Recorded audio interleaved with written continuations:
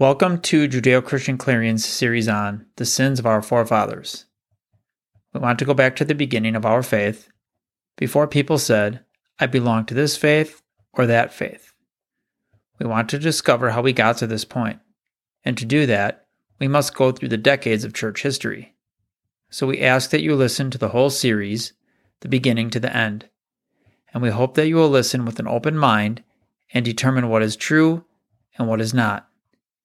In no way is this series intended to cause anyone to doubt or fall away, but only to open hearts and minds to the truth.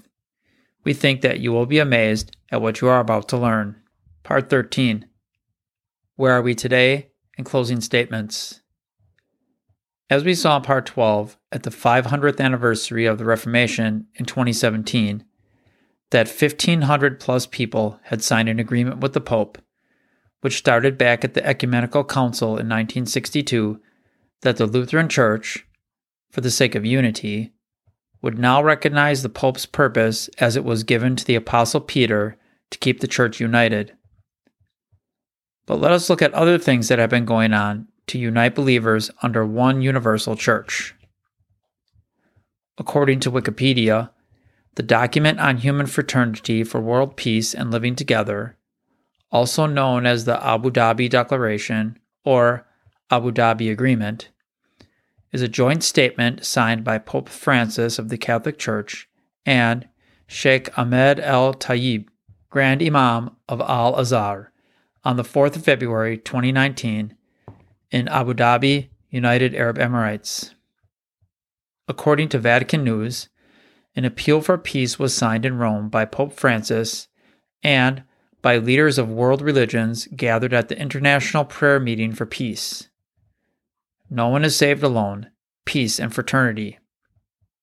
According to CNA, in October 2020, Pope Francis was joined by representatives of the world's major religions in his appeal for peace in the Campidoglio Square designed by Michelangelo. The Christian, Muslim, Jewish, Sikh, and Buddhist representatives each gave speeches, lit a candle in a candelabrum, and signed a scroll containing an appeal for peace. Candles were lit in the basilica as the Christians prayed together for peace in Afghanistan, the Democratic Republic of Congo, Iraq, Libya, Nigeria, Central African Republic, Somalia, Syria, Ukraine, Yemen, and the Holy Land. On the surface, you may say, I see nothing wrong with any of this. But that is what it is supposed to look like. But that is not the goal. We would like to end this series by saying this. After Yeshua's victory on the cross, these last 2,000 years, we have seen an attempt by Satan to push forward his agenda that goes all the way back to the Garden of Eden. Satan's only goal is to have his own kingdom and have people bow down to him and call him a god. The book of Revelation speaks about two beasts who will come. One will be a world religious system. One will be a global government. As we hope that you have seen from this series that all throughout history, the Christian faith has been changed. It no longer is the faith of Yeshua and his disciples. It no longer is the faith of our forefathers.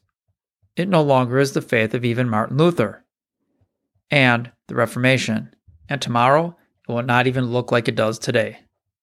Today, all religions are being brought together under the guise of peace, and everyone, once again, has changed their doctrine. No matter if you are Baptist or Lutheran or even Catholic. No matter if you are Hindu or Buddhist or Mormon. We have seen over the centuries religion and politics mixing as if Yeshua was an activist who got involved in the Roman government in his day. No.